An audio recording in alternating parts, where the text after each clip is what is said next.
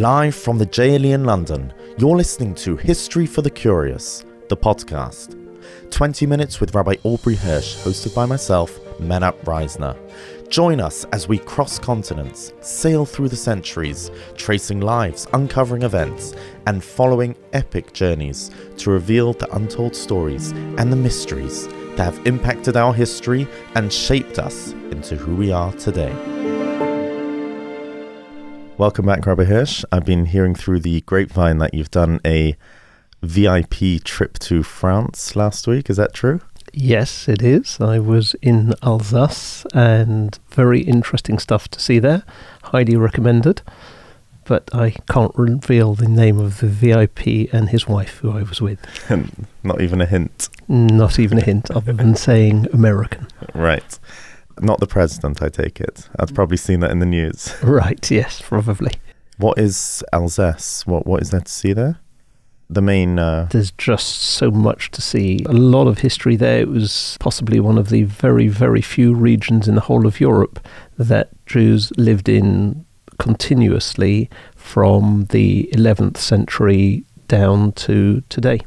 So, yes. There's still a Jewish community functioning? All over Alsace, yeah. There's probably somewhere between 16 and 20,000 Jews just in Strasbourg. So, oh, wow. Yeah. Okay, welcome back to the final part of the series on political intrigues. This week we're talking about London. Yes.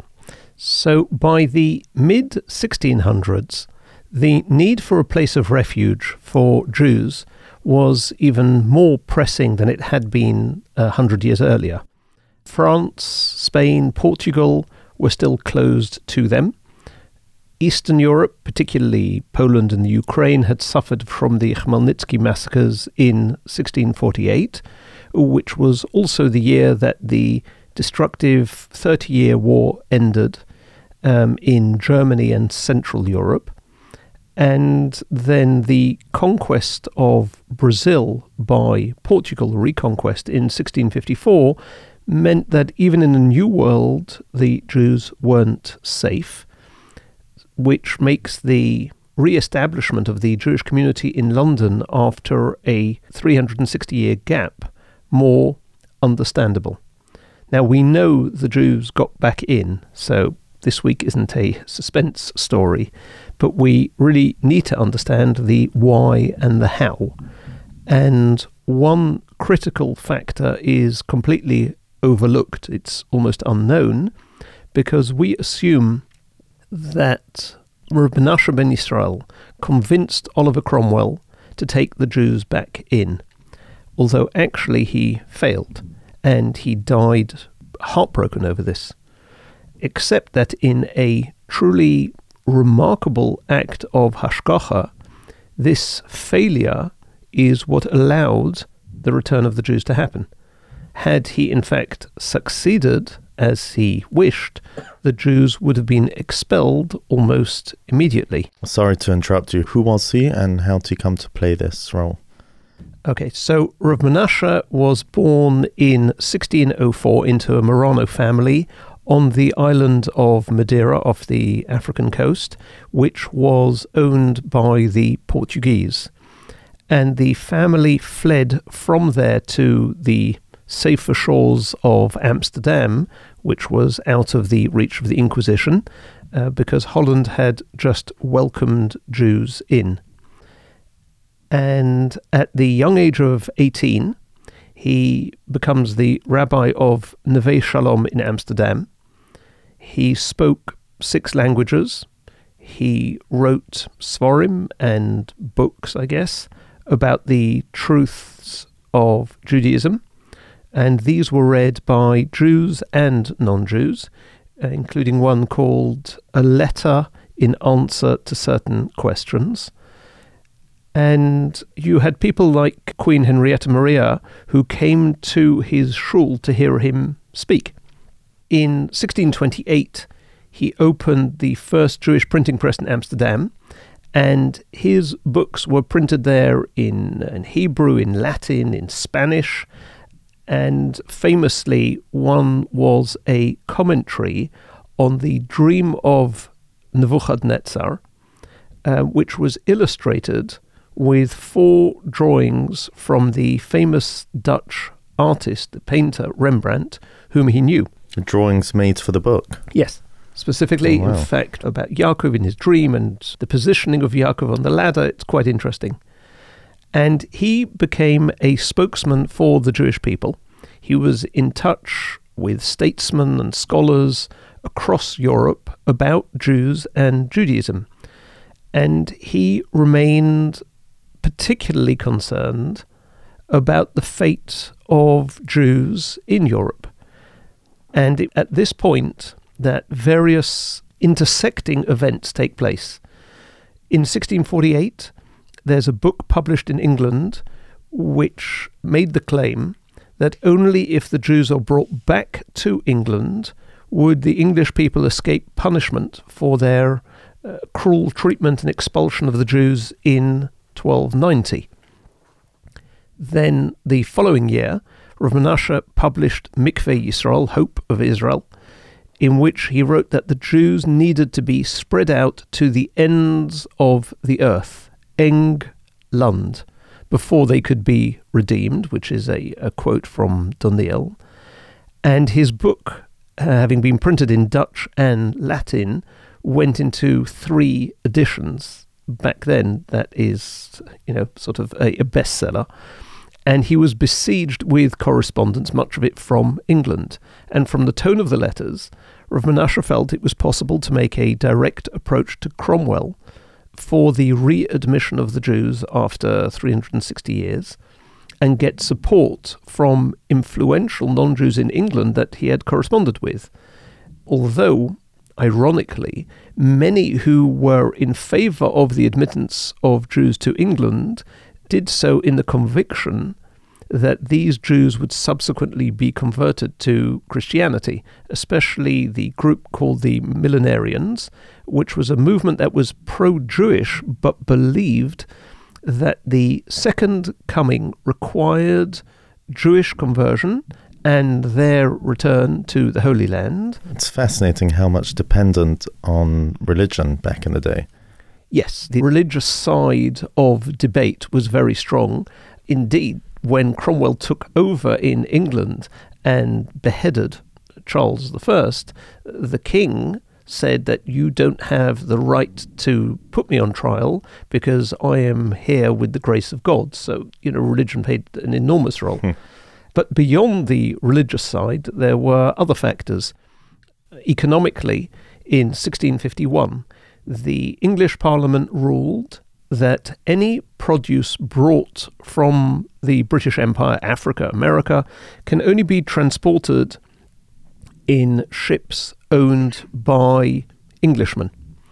And all European products had to be imported in English ships. The purpose behind this was to give England commercial supremacy over Holland. I guess you could call it an early type of Brexit. But the act couldn't succeed unless England had a large supply of capital and of business entrepreneurs, a category into which the Jews and the Marrano Jews fitted perfectly. Now, there were Jews living in England at the time, even though all Jews were expelled in 1290.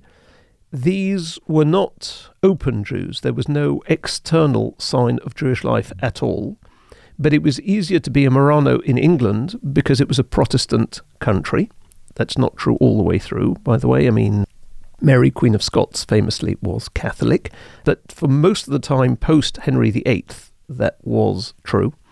And by 1640, there were 20 Jewish or Jew-ish families in London living as New Christians. Most of them had come from France or the Canary Islands, and one in particular, Antonio Carvajal, who would become president of the Kehillah when it was officially allowed to be open in London. He was a native of Portugal who had moved to Rouen in France, and he was there in secret, in hiding basically. But this Jewish community was denounced in 1632, so he fled to London. And at the time, obviously, you couldn't track people like you can today. So when he gets to London, no one knows where he's from. No one knows that, he'd been outed as a Jew. And he becomes a merchant, a well-known merchant. I mean, he's Jewish after all. He imports munitions, and he is a grain contractor for the English Parliament during the Civil War. And he was informed upon to the authorities in 1645 for not attending church. In other words, openly he's living as a Christian. But the House of Lords dropped proceedings at the request of some of London's more prominent merchants. And alongside these new Christians, there were some Jewish families who had come from Germany, where actually they had been living openly as Jews. They were Ashkenazim, and they came for purely financial reasons. And in fact, once they settled in London, they had to act as Christians and participate in the occasional mass. One call that a very religious move. Well, for some people, I guess money speaks very loudly. Money's a religion of sorts. Yep.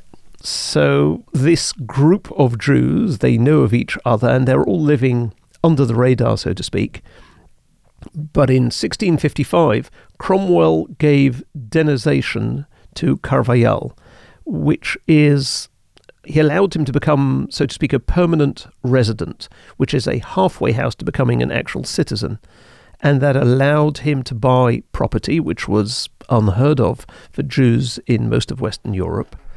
And when Cromwell opens Parliament, he announced that God will bring the Jews home to their station from the Isles of the Sea. And at this point, Rav Menashe ben Israel travels to England. It's September of 1655. He's accompanied by 3 other local Rabbonim, including Rav Yaakov Sasportas, who would eventually become the first chief rabbi of London's Jewry. And in preparation for this long anticipated act of finding a safe shore for Jews, he wrote to Kehillos across Europe asking for their prayers for his success. And he comes as a guest of Cromwell and makes the acquaintance of the local Jews, and almost certainly prays with them on Rosh Hashanah of 1655, which would have been the first minyan attended by practicing Jews in England in 350 years, so quite a milestone. And then on the 13th of November, he goes to Whitehall, and he submits a petition on behalf of the Hebrew nation, which asked for the following for the Jews: public synagogues in England, a Jewish cemetery, to be able to trade freely, to be allowed to have the rabbis settle internal disputes, in other words, according to halacha and Torah law, and to revoke all the existing laws against the Jewish nation so they could remain in England under the protection of the law. And after this petition, a national conference is summoned, including some of the most prominent lawyers, clergymen, merchants in the country. And Cromwell's motive for doing this was practical. He wanted competition, maritime competition with the Dutch, for which he needed the rich Jews of Amsterdam. He also believed that Jews could be used to bring him foreign intelligence. They'd hear it in the mikveh, and they had a network. Now, what is astonishing is that this conference found that there was no law that actually forbade the Jews from living in England, because it had been a royal decree rather than the law of the land. And now that there's no king, they just chopped his head off, they could safely ignore this idea. But they were unable to decide the conditions for resettlement. The merchants were worried that Jews would dominate certain areas of trade. The clergy were worried that Judaism in public in a Christian state was simply blasphemy. and that Jews would seduce Christians from their faith, and Christian children would be murdered for ritual purposes, all of the old accusations. So they proposed that Jews live only in non-commercial towns, and that they would not be allowed to employ Christian servants, but that Jews would not be able to stop efforts to convert them to Christianity, nor would Jews be able to print anything in English which was against Christianity. Sounds pretty harsh. Well, to a great extent, that was actually the existing state of affairs in most European countries at the time. And it would have allowed the Jews a legal foothold in a country that they had been banned from. But Cromwell realizes that the conference is not going the direction that he wanted, so he ended it without any decisions being made. It was a sort of limbo land.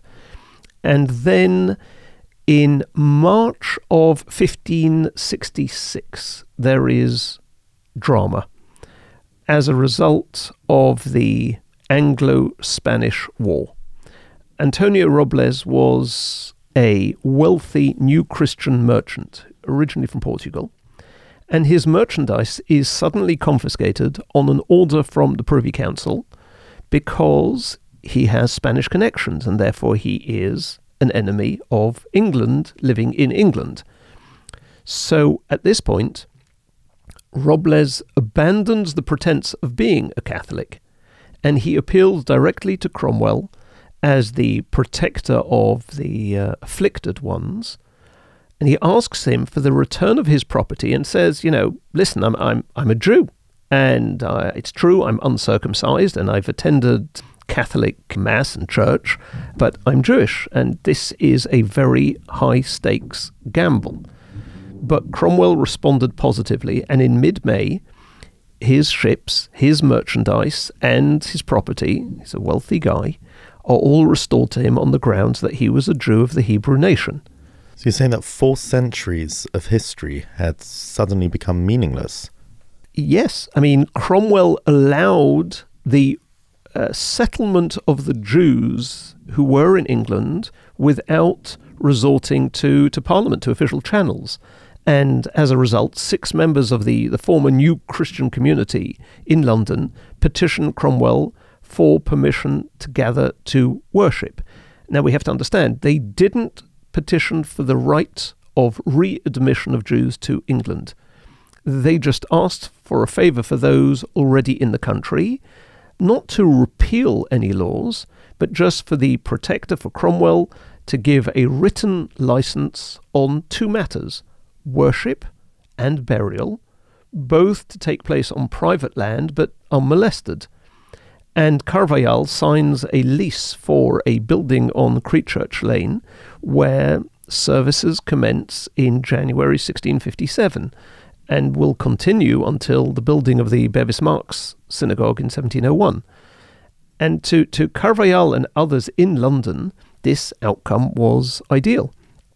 They were refugees from the Inquisition and happy to live openly as Jews without disturbance, have their houses free of molestation. And they acknowledged that it wouldn't and couldn't have happened without Rabbi Menashe ben Israel, especially the fact, the discovery that there was no real legislation that forbade Jews from settling in England, but they weren't going to take it any further. But he wanted much more than that, didn't he? Very much more. His whole concern was for the thousands of Marrano Jews on the European mainland, and he therefore strongly disagreed with this idea of being satisfied with a status of unofficial acceptance. All it meant was that the current Jews in London would be allowed to live unhindered from any interference from the government or the church, but there would be no wave of Jewish immigration. A few more Jews would get into England, but that was far from what he'd set out to do. And he argues his case that the law should be changed, but he is outnumbered and isolated, and then struggles with a long period of illness, probably brought on by his concern for the Jews in Europe, which was followed by the death of his son in 1657 in London.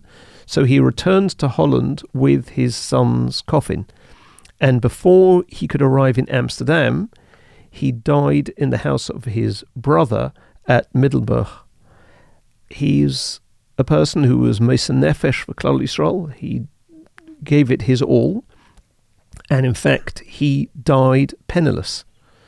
And even the 14 written works that he left in manuscript form disappeared after his death.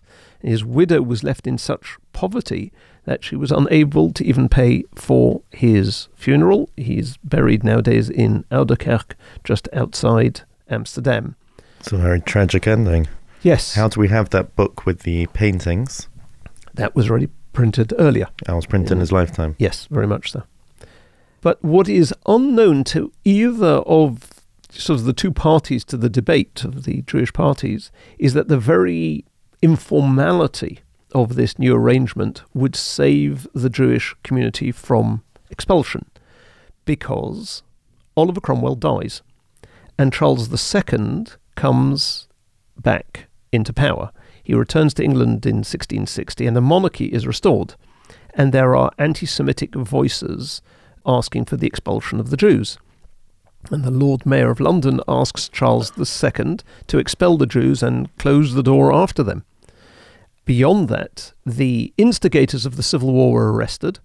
Many of them were sentenced to death. And the most important part, all of Cromwell's legislation over the past decade was nullified or actually reversed. So it's a bit sort of, Biden versus Trump. I was just thinking that. Legislation, right? And therefore it was to be expected that the sort of recent good fortune of the Jews would suffer a total setback. However, because there was no official legislation made about the Jews under Cromwell, Parliament never voted on the matter. The senior judges of the country never ruled. So there was nothing which could be legally reversed in Parliament. That's incredible. And that was a true act of Hashgacha Pratis. Furthermore, Charles II had been repeatedly assisted by Jews in Holland during his years of exile and was now prepared to reward the Jews of England. And he issues a written statement that no measures would be initiated against them during his lifetime.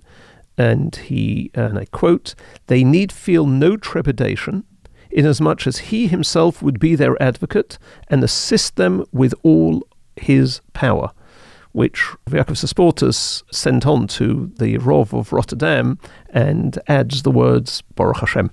Wow. So it seems that without Reb Menashe's input, it's highly unlikely that Jews would never have been allowed entry into England.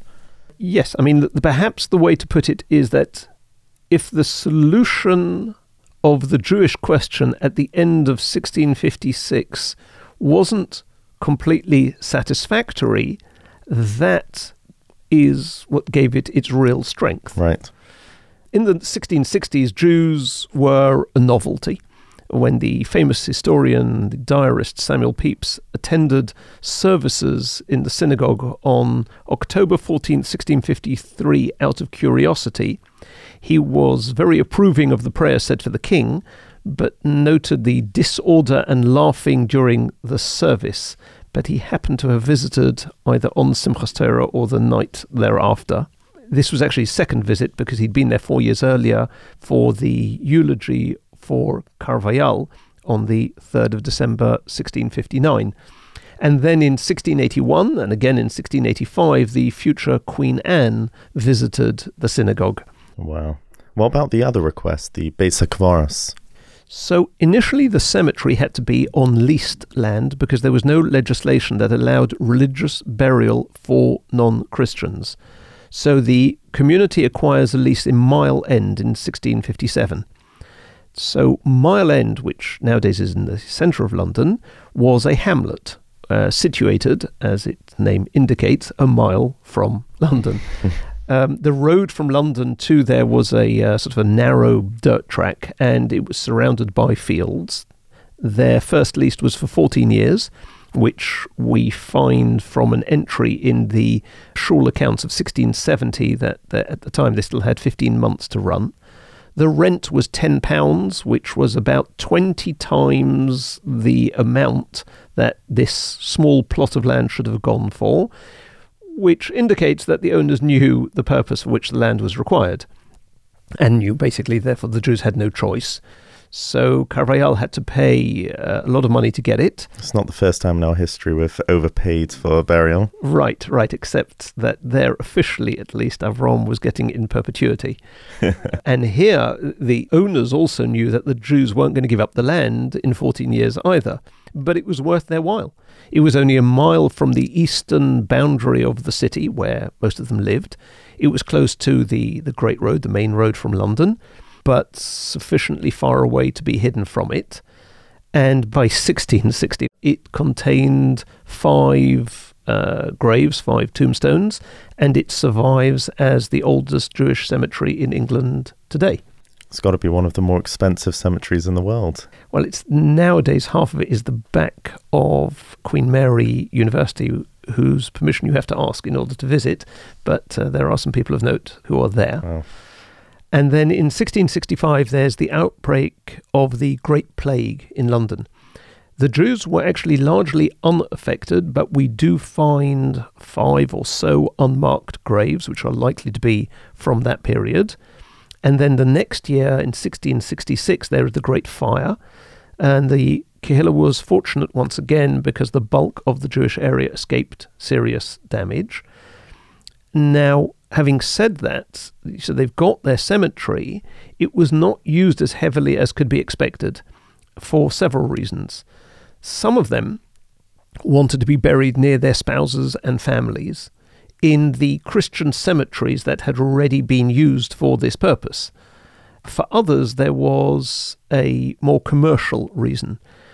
Whereas a person, a Jew now living sort of openly as a Jew, might attend prayers in the shul behind these triple doors under his real Jewish name and continue to trade outside of the shul in his non-Jewish name, and he would hope that the no Inquisition spy would sort of figure it out, and that way his relatives and his property in Spain would remain safe because they would never link the two together. And if by any chance this sort of spy penetrated to the Bet HaChaim and saw a gravestone with the man's synagogue name, he wouldn't be any the wiser. But nothing would explain, in the eyes of Portuguese Christians in London, the fact that this individual, if he dies, is not buried with ceremony in a place where Catholics might expect to find him. And so you find that, for instance, in November 1659, when there were 10 burials, 4 were Ashkenazim, who were a tiny percentage because they had nothing to fear from the Inquisition. So they were using the cemetery. Later on, when the Jews had lived for some time in England, had lost their associations with Spain and Spanish relatives because any non-conforming Marranos had drifted away, then the position was very different. Wow. What happened afterwards? Well, what happens is that, in a very British way, things sort of happen without a fuss, without anything happening. Yes, yeah. Without happening in a way that would make waves. So over the years, the legal and political standing of the Jews was established. In 1667, the Jews were allowed to swear on the Old Testament when they were giving evidence in court. In 1677, a Jew was allowed to change the time of his court appearance so that he wouldn't appear on a Saturday. And there were 2 attempts to still evict the Jews, one in 1673 with Charles II and one in 1685 with his brother James II, and both were rejected by the king in each case, and this drew a line under their readmission. It was now the thing that England had gone for, still without any official legislation as such. Now, things would change in the 1700s, mid-1700s particularly, but that's for another day. Wow. So at this point of time, in the mid-1600s, was England one of the best places in the world for Jews to be living? I guess in many ways the answer is yes, and it would be a place that Jews could live free of fear, but no one necessarily knew that at the time. But I guess, yeah, in many ways that would be correct, yeah. Well, okay, that brings political intrigues to an end. Next week is a new series, and I know you hate to tell us what it's about before and ruin the surprise, but...